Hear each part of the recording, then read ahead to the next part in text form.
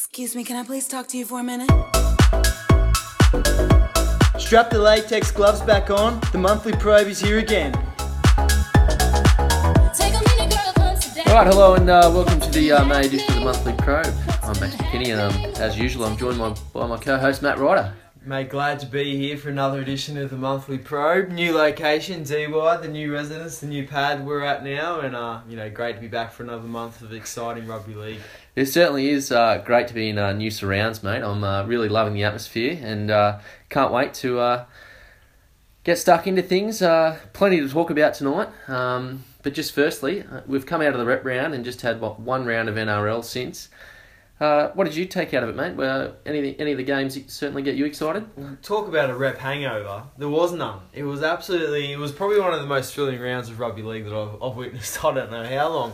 I'm going to just start with the Gold Coast Titans and their come from behind victory over the Melbourne Storm. What a win. That's something for the ages, that win. What was it, 38, 36 or 40? Something like that, mate. Something ridiculous. Like, I know defence got thrown out the window. It was a bit like an under-20s game with a bit of, touch butt in the park. But, gosh, what a game, what a comeback. And for the Gold Coast Titans, a side that, have dabbled with the top fantasy of the top 8, I guess, it's a really huge confidence boost for them. And towards the end of last year, in those finals games, they were just that close from the Broncos and they were dudded then. And I think they're a team, if they hang around, they've probably got that extra bit of will, that extra bit of that pizzazz. There's something that the other sides don't have. They've got the willpower. And it was like the Sharks back in the day that their skill isn't quite there, but their will to win. They've got an attitude, don't they? They've got an attitude. They've got a chip on their shoulder. And it's just that group of players they've got now. And I really think if they're in the top 8, they're a dangerous side. They're a really dangerous side. Look, if you're a club looking to get a win midway through the season to sort of kickstart your campaign, I mean, there's no better way than beating the Melbourne Storm, who are certainly the benchmark, and no doubt the Titans will take plenty of confidence out of that one as they look to move up from what is it now 11th spot on the ladder. So who's on 11th? Titans 11th. Jeez. So. Getting there. Yeah, anyway, look, what about the Panthers, mate? They come from behind win over the Warriors. Look, I was watching the game. I was at the pub. Half-time, the Warriors were leading 24-6. Mate, I clocked off and went home. I thought it was all over. I thought the Warriors have finally announced themselves as a premiership contending team. And, mate, they come back out in the second half and just flunked it. It was terrible. It's really indicative of both sides.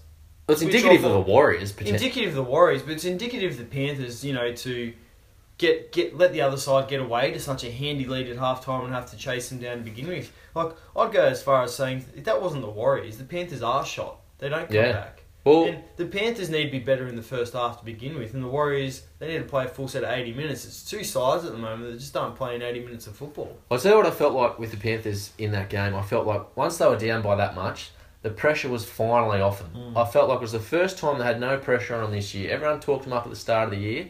And finally, with no pressure, they threw the ball around. We saw the silky skills that they displayed, in the back half of last season. And just come to the fore. Just imagine the lack of pressure they would have had if Phil Gould didn't give them a 5-year plan to fruition. Well, mate, that's in about its 9th year, so you can throw that out the window. What a dumb move that was. In 5 years, we'll win the comp, and you just got a ticking time bomb. I think, no, the real hype came from being installed as premiership favourites. I mean, that's where the hype comes from. Sides win, mate. Sides have won before with that. Anyways, it'll be interesting to see where they go from now on in. Listeners, it's all Phil Gould's fault. Anyways, you shouldn't have said the Sharks were going crappy in round 2 and we wanted a weak competition. It's backfired, you wanker.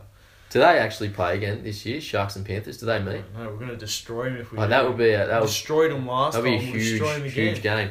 Anyways, we'll move into our first topic, mate. Snakes and letters. The NRL letter, there's certainly a few teams moving up and there's certainly a few starting to slide down. First one we'll start with is the Dragons, mate. They've moved from first position to 6th in just a few rounds. So, look, do you think that slide's going to continue or do you think they're going to be able to sort of put a halt to it? 2 words, Gareth Widdop.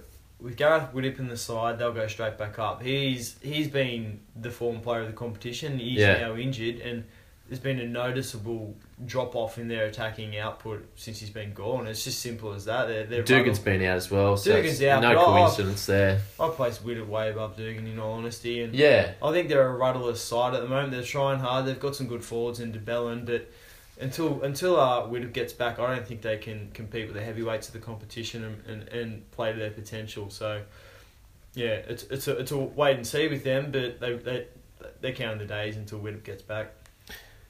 Yeah, they need to be careful that they don't slide too far. It's, if they keep it going, they could, realistically fall out of the 8 before they know it.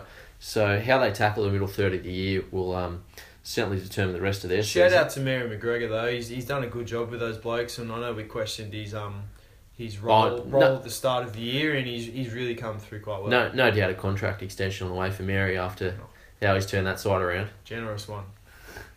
Okay, we'll move on to Penrith. After their win on the weekend, do you think they can rescue their season? They're currently sitting in 14th on just 6 points, and look, after 10 rounds, it's a long way back, really. Mate, it's dismal. It's disgusting. But, it's despicable. The 3 Ds. Can they rescue their season? That's what I'm asking. So Penrith, you've written them off. Mate, what's rescue? What do you quantify as rescue? Is rescue make the top the 8? Make the 8. Mate, they can make the 8 from there. Are they going to go anywhere from there? No. Well, are they going to reach their potential? Well, who knows? No. It's a new competition once the 8 gets involved, mate. Yeah, it is. But you look, who's ever come from 8 and got to 1? Parramatta. Once. 2009, There's no They're only beaten by a team of cheats. They should have won the grand final. There's no Jared Hayne in the Panthers side, mate. Anyways, yeah, look, a big win, but they need to follow it up, don't they? Mm-hmm. They need to get some consistency in their performances, and I don't know if is it Anthony Griffin that's just got the shackles on them, or are they just too nervous? Not in form. The Panthers have sucked since 2003. They have not put together a season of any quality. You'd have to argue last season was a real season of quality. What did they finish? 6th, and then they went to the final. They got knocked out second week of the finals. Yeah. Even then, they performed below, I think, their expectations considerably. They were a top four. Yeah, maybe they reached par last year. Yeah. Every other year, considerably below par. And look, mate, I don't know. You can't blame the coach for it, but they're a side that has just not done anything since they've won the competition. They've had a lot of distractions this season, haven't they? The Bryce Cartwright issue, and then Moylan, a few questions around his captaincy. Every club's had those little niggling. I think it's a scapegoat. There's something wrong with the management of the club. Phil Gould has not delivered at all, really. He hasn't. Maybe the club's in a good position financially, and they've got academies and all that kind of jazz, but on the field in the first grade side, since he's been there in the last, 10 years, the side has not delivered, full stop. Personally, I just think they're about 12 months off. I think they've had this season here. They were 12 months off last year. Well, they were 12 months off the year before. No, I think this year they'll learn a lot of lessons this year. I think next year you'll see a much more professional approach. I think, tell you whose form speaks volumes of the Panthers is James Tarmow. Marquee signing from North Queensland Cowboys. He's come down realistically on quite a bit of coin, and when they signed him from the Cowboys, he was in, career best form. He was Kangaroos prop, in the State of Origin team, and he just really hasn't delivered or lived up to the price tag, has he? I heard they're starting to call him Adam Blair, actually. Yeah, well, you could even go as far as Adam Cuthbertson, whatever his name was. He was good for the Sharks, I don't know what you're talking about. Shout out to Cuppo, he's a good mate. Actually killing it for St Helens, I think it is, over in the Super League, yeah. Is he now? Yeah. He's best on ground. Heard he's on a ketogenic diet. Yeah. Anyways, we'll go along. One more there we want to look at. We're just looking at the bottom 8 there now, mate. I just want you to name one side that's in the bottom 8 who you think will make the finals. There's quite a number of key sides there. The Eels, the Raiders, Titans, Warriors. I think the obvious one there is the Raiders. The Raiders... So you think the Raiders will make the 8? Surprises me to see them there. I'll phrase it this way. Out of everyone in the bottom 8, they're most likely to make the 8, I believe. No, who's going to make the 8? Not most likely. Well, I could say none of them are going to make the 8. Well, do you want to say? I don't know, mate. Who knows who's going to make the 8? I think the Raiders... Yeah, I think the Raiders... Well, I tell you may make the 8. It's hard to say if they will or won't. I wrote an article, just a quick plug here. I wrote an article last week about how the Raiders were going to kill it in the middle third of the season. Last year they won 13 out of their last 15 games. they've virtually got no one. That's the thing. They've got a lot of Kiwis or international sort of players on their side. A lot of fringe. A lot of fringe players that don't make Origin. So last year they absolutely killed it in the middle third of the year, and that's how they stormed home into second position. Tell you what, if they went out on the weekend and got beat by the Knights, they were absolutely woeful. Blake Austin was terrible. Yeah. So this is where this is the time of the year when the Raiders are going bad. I revert to blaming Ricky Stewart. Yeah, well, mate, I've got real questions over Ricky Stewart and where they're at as a side. But it's just such a big not contradiction, or it's a big comparison to last year and how they were going so well. They were high flyers, they were above expectations, and this year they've really tapered off. And they're a team a lot of people did pick to be a bolter and to really solidify what they did last year. And they were in that major semi-final, Melbourne Storm, and they were one edgically up, from making the grand final and having a Viking clap it in front of 80,000 people at the porch light that is known as Telstra Stadium or ANZ Stadium now, mate. Yeah, well, mate, it's funny you say that. That actually a good segue moves into our next segment. All about the segues, mate. I'm a polished. Yeah, you are. Polished podcaster here. Yeah, you are. Look, we'll move into it. It's I've named it "The Hunter Becomes the Hunted," and wow. It's just something I picked up in the Raiders press conference over the weekend. A journalist asked Ricky Stewart, "What has changed for the Raiders from 2016 to 2017?" And Stewart stepped in and he said that they've had to adjust to teams who are hunting them down. So no longer are the Raiders surprising teams and sort of surprising themselves in a way with the momentum they were carrying last season. But teams now are preparing for them. They know what's coming and they're really strategically breaking down the Raiders' attack. So if you look at the Knights game on the weekend, the Knights kicked into touch or were happy to get tackled on the fifth tackle inside the Raiders' 10-metre line and were happy to just complete their sets that way. And therefore prevent Rapana, Leilua and their big outside backs from returning the ball with quick dummy half runs on the way back. The Knights completed 19 out of 19 sets in the second half on Sunday up there. And look, Nathan Brown, he really did a job on Stewart up there. And it's something that Stewart's pointed out that more teams are breaking them down in attack this season. So it's the hunter that has become the hunted. Yeah. My advice to Ricky Stewart is assess, adapt, and overcome. Like, this is what happens. Well, yeah. That's when you're a club. It's not an excuse. It's not, we're becoming the hunted now. You need to... That's essentially saying you haven't got any ideas to renew what you're doing or to reinvigorate what you're doing or to offer something new. You can never stay stagnant no matter what career or what sport you're playing. You cannot stay stagnant year from year. You've got to build on what you're doing because everybody else is building. Everyone else is consistently adapting. And if you stay where you are, you're not going to get there. So Ricky Stewart, it doesn't... I'm not a football player, but it doesn't take a genius to say that he's just got to build on what is happening and he's got to adapt and he's got to change things and make them better.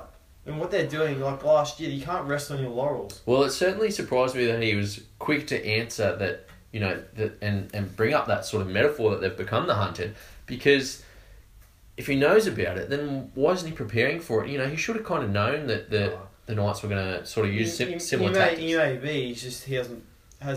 We might have thought up of a solution, but it's just not working. Yeah, we're looking to see next week. I'm answer. not sure who the Raiders play, but yeah, I'll be looking with interest to see how they back up from that loss, because I mean, at the end of the day, losing to the Knights by quite a margin is not a good look for any club. No, it's a terrible look, and they play the Parramatta Eels just off the top of my head on Saturday, the 20th of May at 7:30 p.m. Well, that will be a big game with Mitchell Moses' first game. Stadium. So. The Eels are paying $2.40. The Raiders are paying $1.60. I'll tell you what, the Raiders don't... Place your bets at sportsbet.com. Just mention the code word Rider and you'll get absolutely nothing. The Raiders don't have a good record there, so yeah, that I'll be watching with interest. Keen eyes. And look, we'll move into our next topic, mate. The one we weren't going to mention today, but the drugs in sport. I know it was something that you were pretty keen to have a chat about. So, mate, look, there's been... What's your take on it? Mate, I go over this agenda with a fine-tooth comb each podcast, and it's just something I think we need to talk about in general. I think any younger listeners, it's a good chance to probably tune in. Well, as parents' permission, of course, and sitting side by side. As a monthly assessment of rugby league, I don't think we can avoid it, really. No, we can't. So for me, drugs in sport... I think we need to distinguish between recreational drugs, and I think we need to distinguish between performance-enhancing drugs. And I'm not talking about ASADA or anything. I'm talking about a bit more holistically about revamping what happens. And I think recreational drugs should be tested in-house by the company, which is the club. Recreational drugs.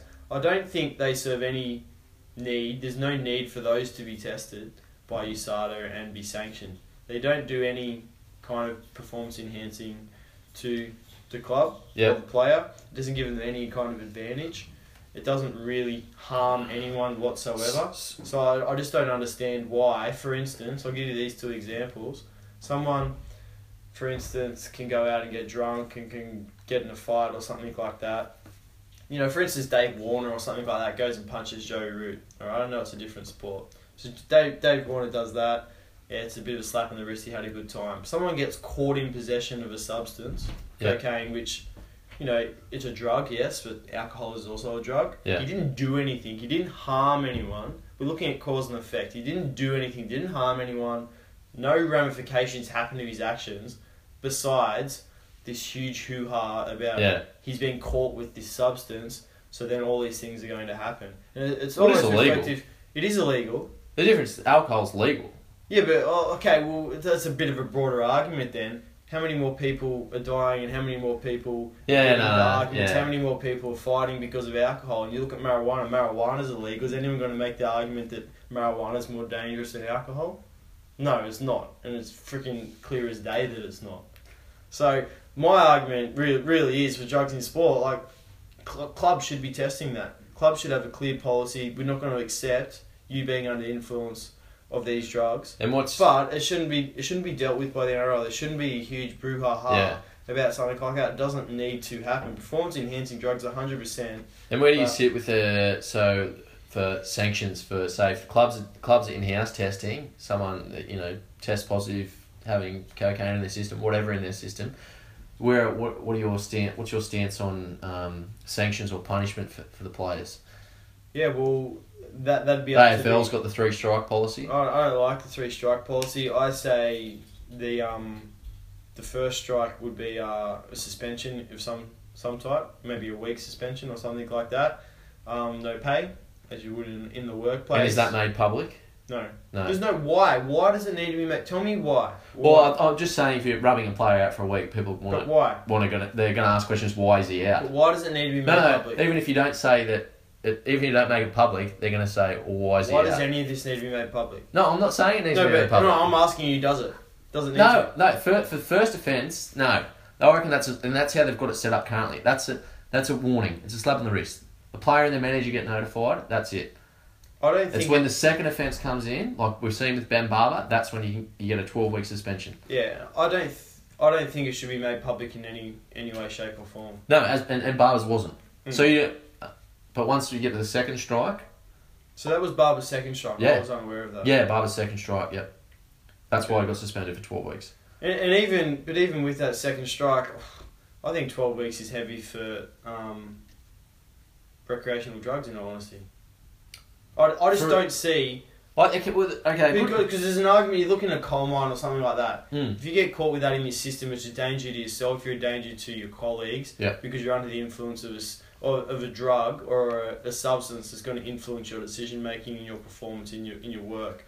When you rock up to training, that is not the case. When you rock up and you're in your own home, okay, and you get caught under the influence of that substance, it's not influencing anyone. There's no cause and effect. There's no danger. There's no actual... nothing's going to happen. There's no consequence of it. Well, none of these guys were caught in their own home. When were they caught? Kenny Dow was caught out. Damien Keogh was caught in a pub. What's the effect? How has Damien Keogh damaged anyone? Well, it hasn't. Only the Sharks' reputation. No, but and why? Because it was made public. Yes. But what's he actually... So, well, it's illegal. But it's the fact that, we're getting to the whole argument of illegal and illegal. Yeah. He's done nothing. He's got something on him. Let's just think about that. And let's just look at this drug we've got in my hand, which is a fantastically brewed Coopers, and a drug which is cocaine or marijuana. They are both drugs.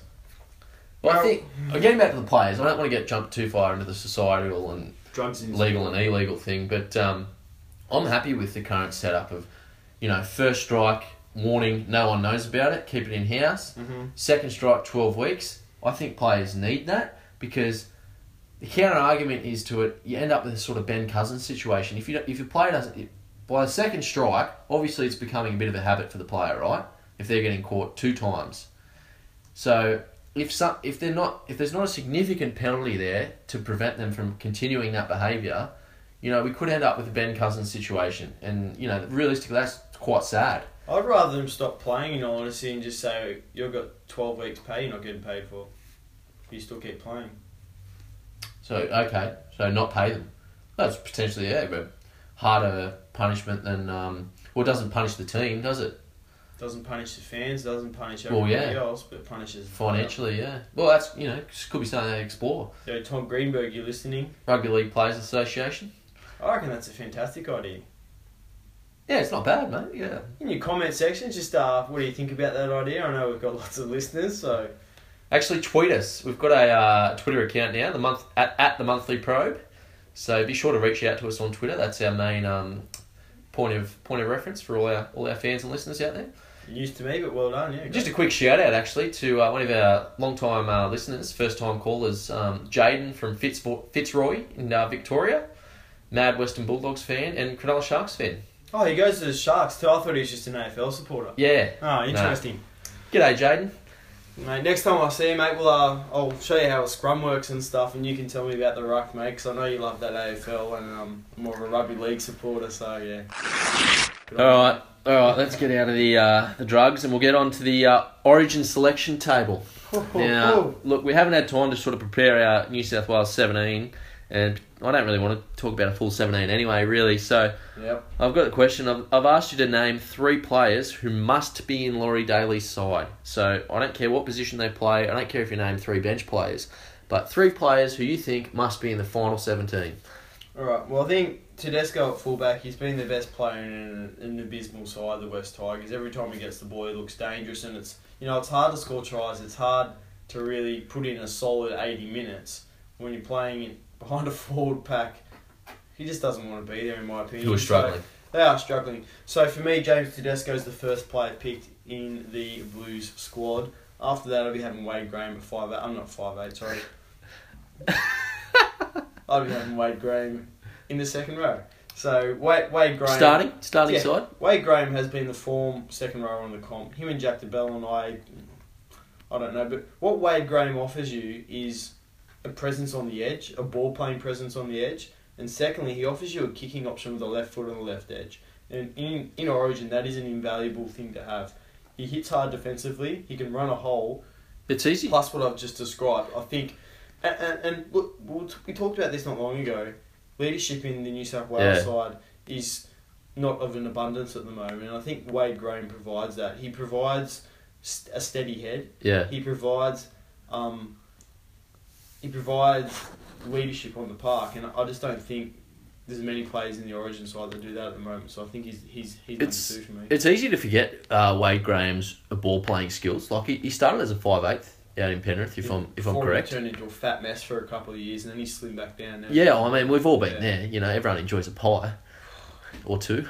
But 5 pies in 5 days. Yeah, you're right. He does sort of bring an extra element with those skills, and there's times in Origin where team like either side does get caught with the ball, and you kind of need someone. Maybe the 5'8" or the halfback might be involved in the tackle. You need someone who can put a kick in or something. The way the Sharks use him, it's almost like we've got a fifth tackle player or something like that. They throw the ball wide and they go 2 or 3 wide. Yeah, looks like we're going to run it. Yeah, brings the winger up.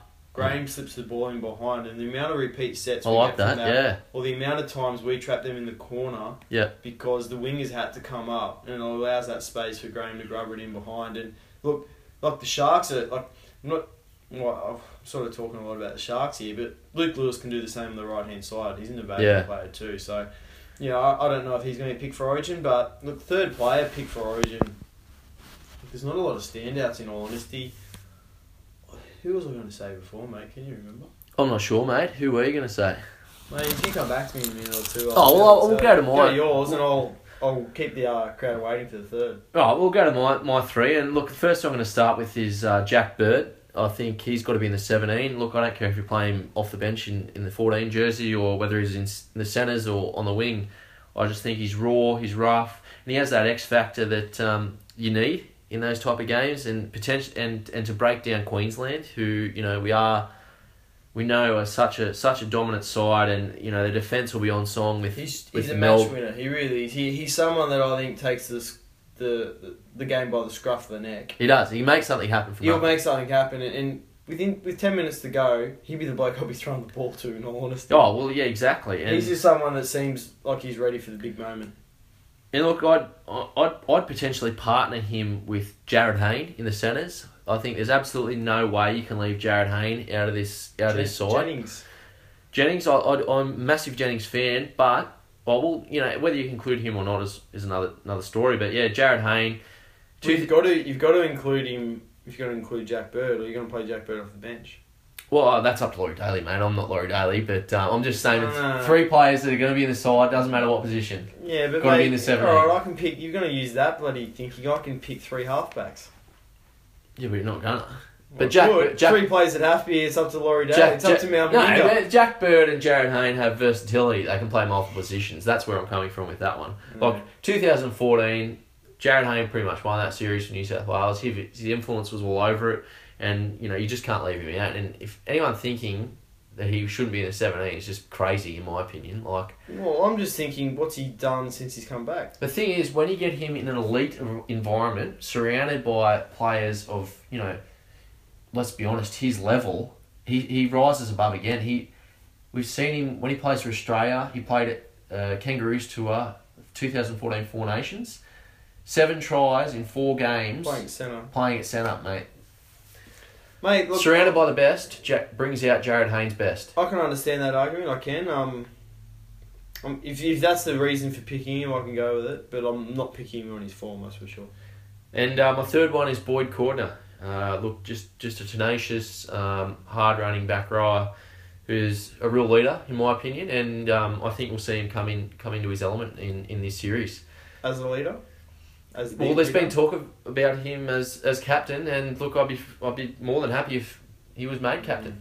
Yeah, so I've come up with my third. The old neurons have fired up, and I found who it was. James Maloney, mate. He's getting better with age. He's like a fine wine, Jimmy Maloney. He's come along. I'd hate to see him barbecuing alone during the Origin series, so you've got to include him. Mate, I barbecue alone to Jimmy all the time. That's how good he's been playing. Sorry? You can press repeat if you want to hear that again. But Jimmy, he's just been on fire. He really has. He's really directing the side around really well now. With a partnership with Mitchell Pearce, they've played together, they've won a premiership together. I think it's an ideal scenario. Last year in Origin, he was probably the Origin Player of the Year, along with for New South Wales, obviously, along with Tyson Frizzell. Frizzell's he's a shoo-in. That has to be there. The way he runs the ball, he reminds me a lot of Tamalalo. And if we can get Tamalalo into a New South Wales side, even if it's not him, I'll take that any day. So Frizzell's there for me too. Jimmy Maloney. And look, the big question mark, and I know this is off script, mate, but who is going to play hooker? Yeah, well, that is one of the big questions. We've had Ray Price come out during the week and absolutely wrote off Robbie Farah. He said, Farah's had his chance. Don't have him. Get rid of him.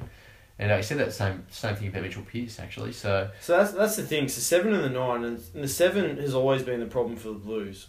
It really has. The 7's been the problem ever since John's retired. Well, Pearce is going to be the 7. We can safely say that. Is he? Yeah, he's going to be the 7, mate. Everyone can see that. I think there is a few questions around the number 9. They're even talking up Peter Wallace. I think that'll be a step backwards, to be honest. I think, Farah does offer, a bit of creativity, and he's got the left boot there coming out of... The left boot is handy. It is very handy, and, people are talking about Cameron McInnes and Nathan Peets, but look, I just don't think they've done enough to... The names you're throwing aren't elite level players. That's what I mean. But have they not been given a chance to prove themselves? That's the other side of the coin. They've been given a chance to prove themselves 26 rounds a year in rugby league, National Rugby League competition. They have not done it to a high enough standard to be picked for Origin.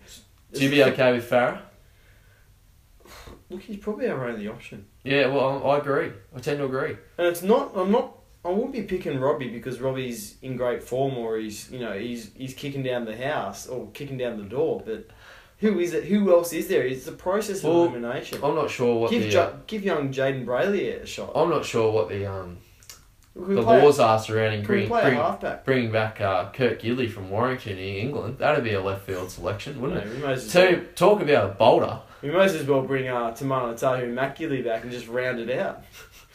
Be a deadly right hand edge, that fabled flick pass. Alright, we're going to have a quick look at Queensland. All I want you to do is say who's going to replace JT if he's out. Number of options thrown up. Corey Norman's now gone for the Origin Series. He's out if you can get him. Got DCE, Anthony Milford, Michael Morgan. They're even talking up Cameron Munster from the Storm. So, who's replacing JT? Milford, keep Morgan on the bench because Morgan's dynamic off the bench. Or I reckon they've got to go Morgan. Conversely, yeah, I understand what you're saying there. Bring Morgan in. He was my first choice. Yep. And then bring Milford on the bench. I think Milford off the bench is an absolute match winner because he's electric. First 10, 15 minutes of Origin with Andrew Fafita just running as hard as he can at Anthony Milford. I mean, that's only going to end in one way. Yeah, you're right. I think that's the way to go. Thanks, mate. And the back five for Queensland, I want you to name your back five. So I'll go first. On the wing, I've got Valentine Holmes. Inside him, I've got Chambers. And I've locked in Slater at fullback. I've gone back to the future there. Gagai in the other centre. And then Boyd slips onto the other wing. So, bit of a mix-up there. But it is. Darius Boyd's going to play fullback, you do know that. Oh, you reckon? Yeah. So there'll be no Billy Slater? Billy Slater, no. Not up to it? Billy might get a run on the wing. They're not going to... They're not going to put Billy on the wing. I don't see Mal dropping... Sorry, Kev. Kev, or Mal. It's still Mal, mate. Kev doesn't run anything. Michael Hagan runs it all. Let's be honest. Those two blokes are puppet heads. But yeah, I'm looking at a pretty similar side, mate. No one there. Look, you know, honestly... Val Holmes has got to be in there. No, he's their first player picked. You know, honestly, I don't give two tosses about the Queensland side because, look, whoever plays for Queensland, and I hate to say this, they do the same job. Oh, put on the Queensland jersey and they become a Queensland Origin player. Yeah. And it's just something in their DNA, mate. Just briefly, one guy who cannot be left out of the Queensland side this year, and I'll give it away if they leave him out again, is Dylan Napa. I've been calling for his selection for years, mate. He has all the traits of an Origin player, and they continue to let him go. I've been hearing a few whispers, mate. He's been called the new Brett Dallas. The new Brett Dallas. Yeah, well, he reminds me of David Clemmer. He's Queensland's David Clemmer, and they just keep leaving him out. And look, if they don't select him, I think it's going to come back to bite them on the arse, in my opinion. You can't keep leaving players like that out. Players, the little cold heroes that hit hard. Imagine him and Clemmer going at it. Oh, but Clemmer's an idiot. Oh, but just certainly he be reminds exciting. me of Shrek. He really does. He brings down our IQ so much. All right. Look, we're an intelligent side. We've got Maloney there, articulate. Fresh beer, mate? Yeah, I have another one, mate. Your shout. No worries. You want to grab them, mate? Yeah, mate, I'll go grab them. Okay, next segment, mate. Transfer talk. It's all been happening in the NRL with plenty of moves around the clubs. The big moves, foreign to the Dogs. It's the first one I want to look at. What do you think of it, mate? Good move. Getting back to Desi, I think real father figure, Desi. Yeah, you look at where Kieran Fraun's home is, and I think it's under Des Hasler's breast. In all honesty, I think maybe his wing. Yeah, good choice of words there. But yeah, I think it's a great move. I think it's a great move for both parties. It's a significant upgrade on Reynolds. Yeah, Foran's a quality player, and I think he needs that structure and as you said, father figure that Desi provides. So I envision that being a success. But realistically, the club suits Foran, doesn't it? He gets talked up as this tough, player that can, sort of guide a team around and nothing sort of rattles him. So he's a dog. Yeah, suits both parties, mate. And I think the dynamic of him and Moses Mbai together. If Moses stays, I reckon that'll work. Apparently Leach is gone. Yeah, he's got a bus ticket. First bus ticket out of there. What a great signing he was. Innes for Leacher. Wouldn't trade it for the world. Belmore to the... Bronx. Probably the Roosters or something. Yeah, they'll fit him under their sombrero. Newtown, mate. Newtown Jets. The Mitchell Moses situation. He's gone from the Tigers to the Eels this week. So, what was your take on that? And right move, correct move? Look, I'm gonna give my say on it. I think the big winner here is Parramatta. They've picked up a player for nothing. They haven't had to trade a player for him, and they've got him 6 months earlier. Just a question. They're going to pay half his salary, obviously. Oh, I'm not sure around the financials of the situation, mate. But realistically, with Corey me, Norman out for 6 weeks, that is huge for Parramatta. So for me, like we talked about the transfer system, this is a massive argument. Now we've got to play transferring mid-season out of like. Why not have a trade period where this is officially what happens? He actually trades right now instead of having is he going to trade? Is he? Isn't?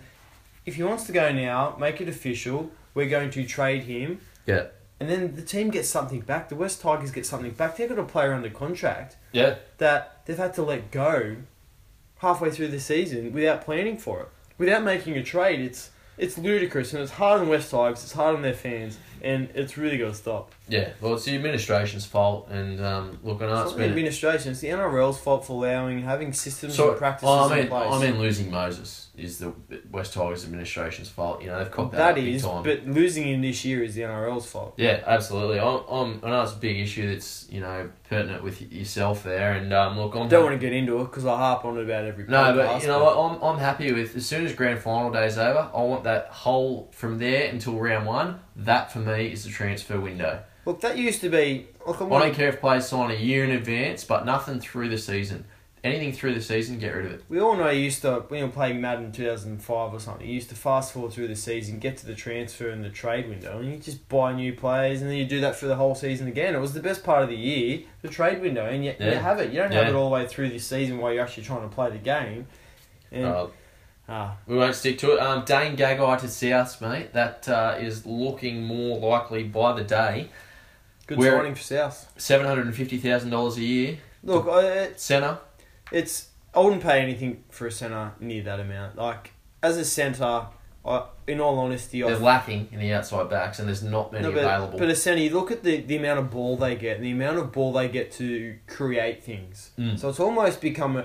The centre has been almost... It's very similar to a winger. A winger might even have more opportunities in open space than a centre these days, because the winger brings it back from the kick quite often. Yeah. Whereas the centre is getting the ball in a crowded space. They're getting crammed towards the touchline a lot of the time, and they don't get the ball. I know it's up to you to inject, but you look at Jack Bird, he still doesn't get enough ball in the Sharks. You look at GI when he plays in the centre for the Rabbitohs, he's completely underutilised.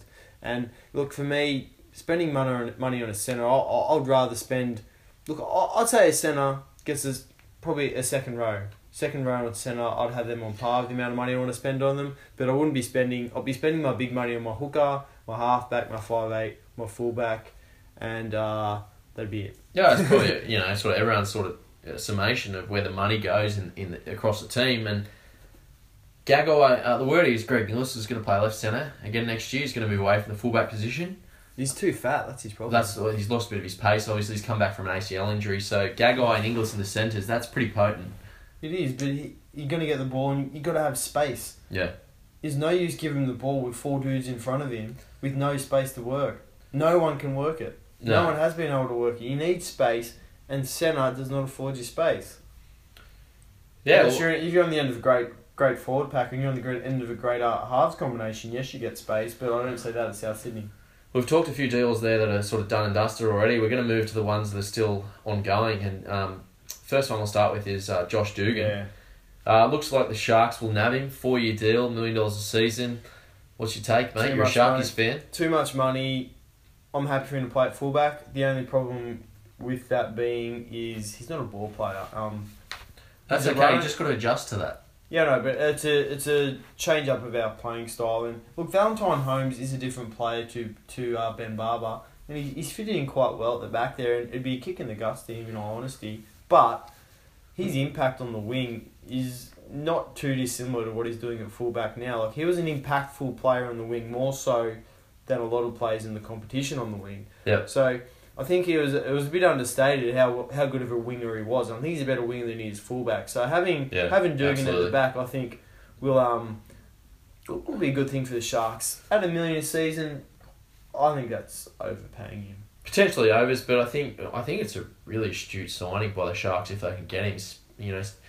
Pinching one off their arch rivals, and I think Valentine Holmes, maybe year or two, I think he's going to develop into one of the best centres of the game. I reckon they'll move him inside once he gets a little bit older. I reckon there's a real opening there at right centre across the representative teams, both in Queensland. He's already in the Australian team. And for the Australian team. But yeah, I think he'll move into the centres. We see most wingers sort of do it.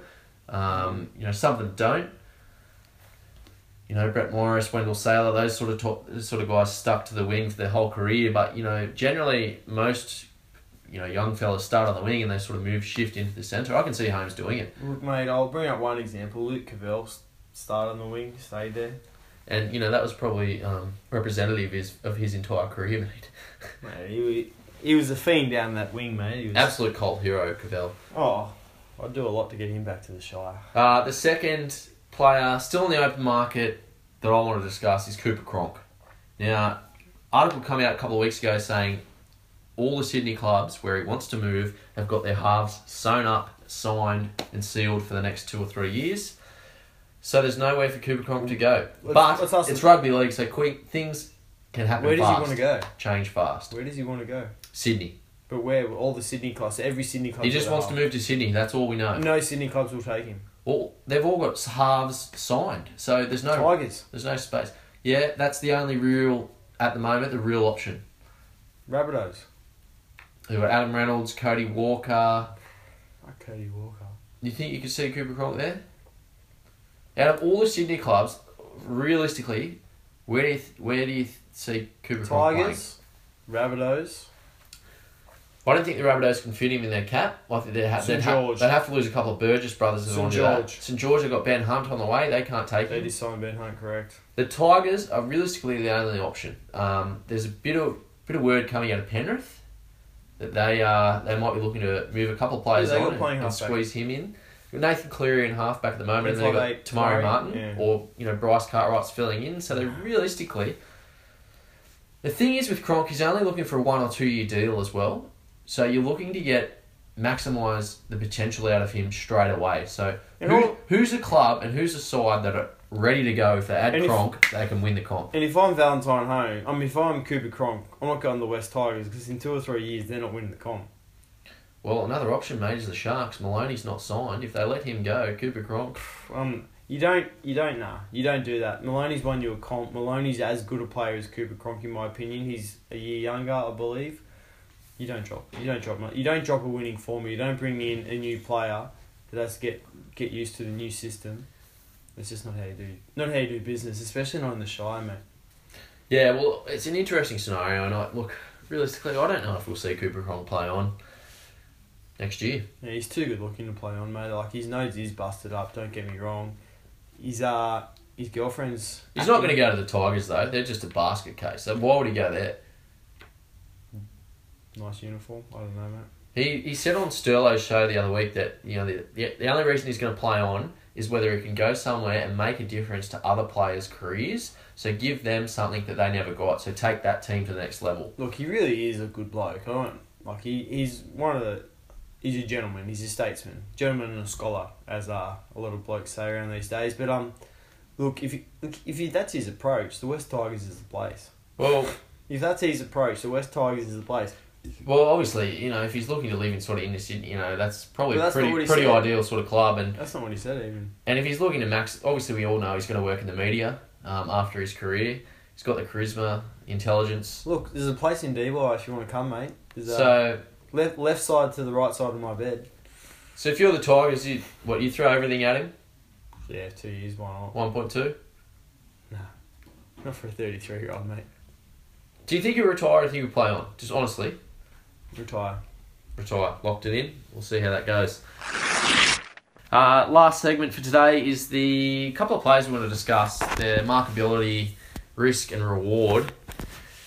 Sandor Earl and Ben Barber. We'll start with Sandor.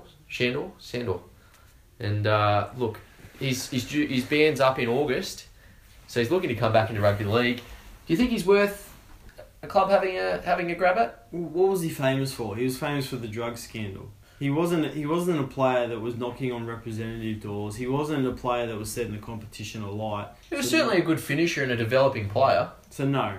In short, no. So no club out there should sign him? Not even Newcastle. What's his age?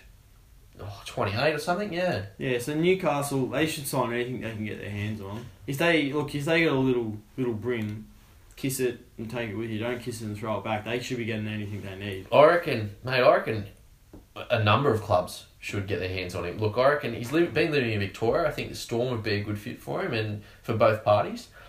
The markability of him and his story now is very, very significant. Like, but you got to look. There's going to be a lot of interest around his return. He's league's sexiest man. That dies off pretty quick, mate. And there's a lot of since Matt Cooper, there's been no sexier man than Sandor Earl. Mate, I'm speechless. You're probably right on. You smack bang. He's done his time, mate. He's a good finisher, and he offers a lot to the club. Cooper, he's a prescription drug. He had a bit of a... That's not going to there, mate. Probably a few legal concerns there. Move on to Ben Barber. He's been sacked by Toulon, the French rugby. He'll be looking for a new home. That was never going to work out in France for Barber. He's one of the most Aussie people I've ever met. You've met him? Not that I've met him. I've met him. He came to Lithgow Workies in 2013, actually. He was in a moon boot. Oh, right, yeah. He was on the punt there a little bit. Come down, got a few photos. The girls were pretty starstruck, the Wolvettes. As they would be, yeah. They love him out there in the West. Quite interesting. It was the night I was actually working at the club and they had an auction and it was a Sharks signed jersey there. That's right. I was working, earning maybe $200-$300 a night if something. And he lucky. Went way above your... Yeah, I spent $650 on a signed jersey and gave it to Mum. I have not seen that jersey in 3 or 4 years. No idea where it is. Later revealed it was a complete fake. No, it wasn't a fake, man. I pulled my leg there, but you haven't seen it in 3 or 4 years. It was when we made all the signings though. So I had Bo Ryan for Feeder. Oh, yeah, great. All the signings, but not the premiership one. But it's in a plastic bag and tucked away somewhere in the right of residence. With Barber, he's got to serve a 12-game ban no matter where he plays. So whether he signs he hasn't served it yet? No, so whether he comes back to the NRL this year or next year, he's got to serve it.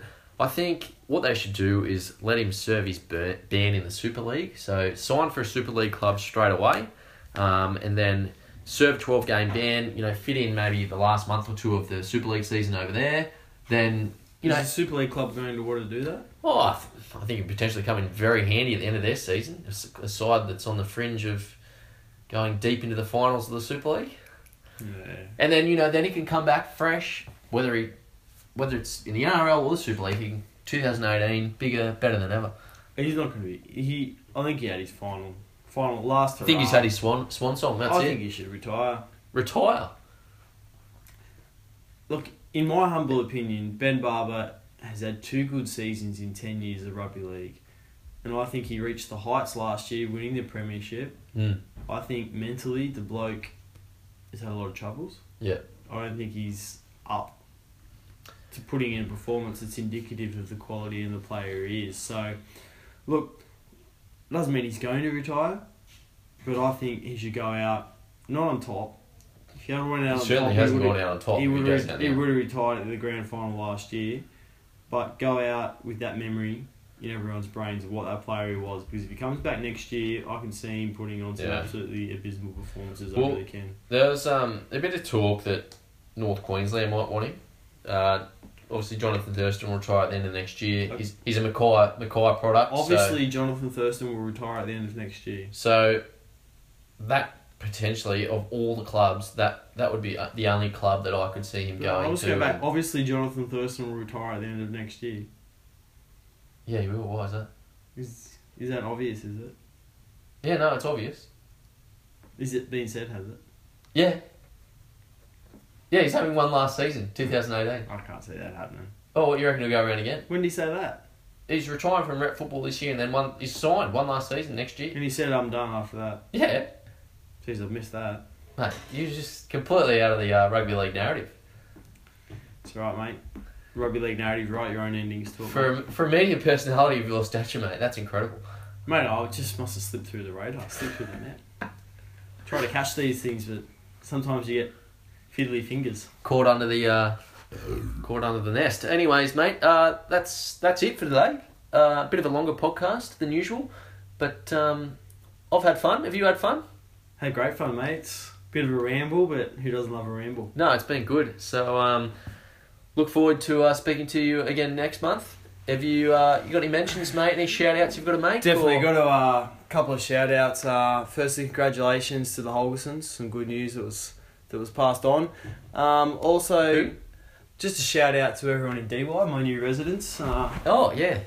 Look, I'm really enjoying the suburb so far. It's probably one of the best suburbs in Sydney, besides the other suburbs in the Northern Beaches. Just joking. No, I love it here, so shout out to all the brothers. Chai Ching hot bread as normal. Chai Chong. Chai Chong. Chai Kong?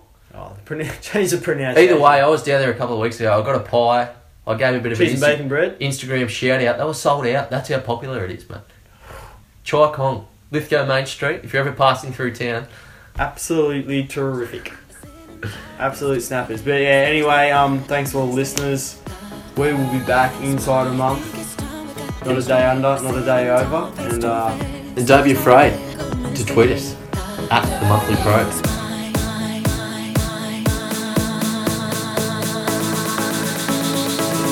Excuse me, can I please talk to you for a minute?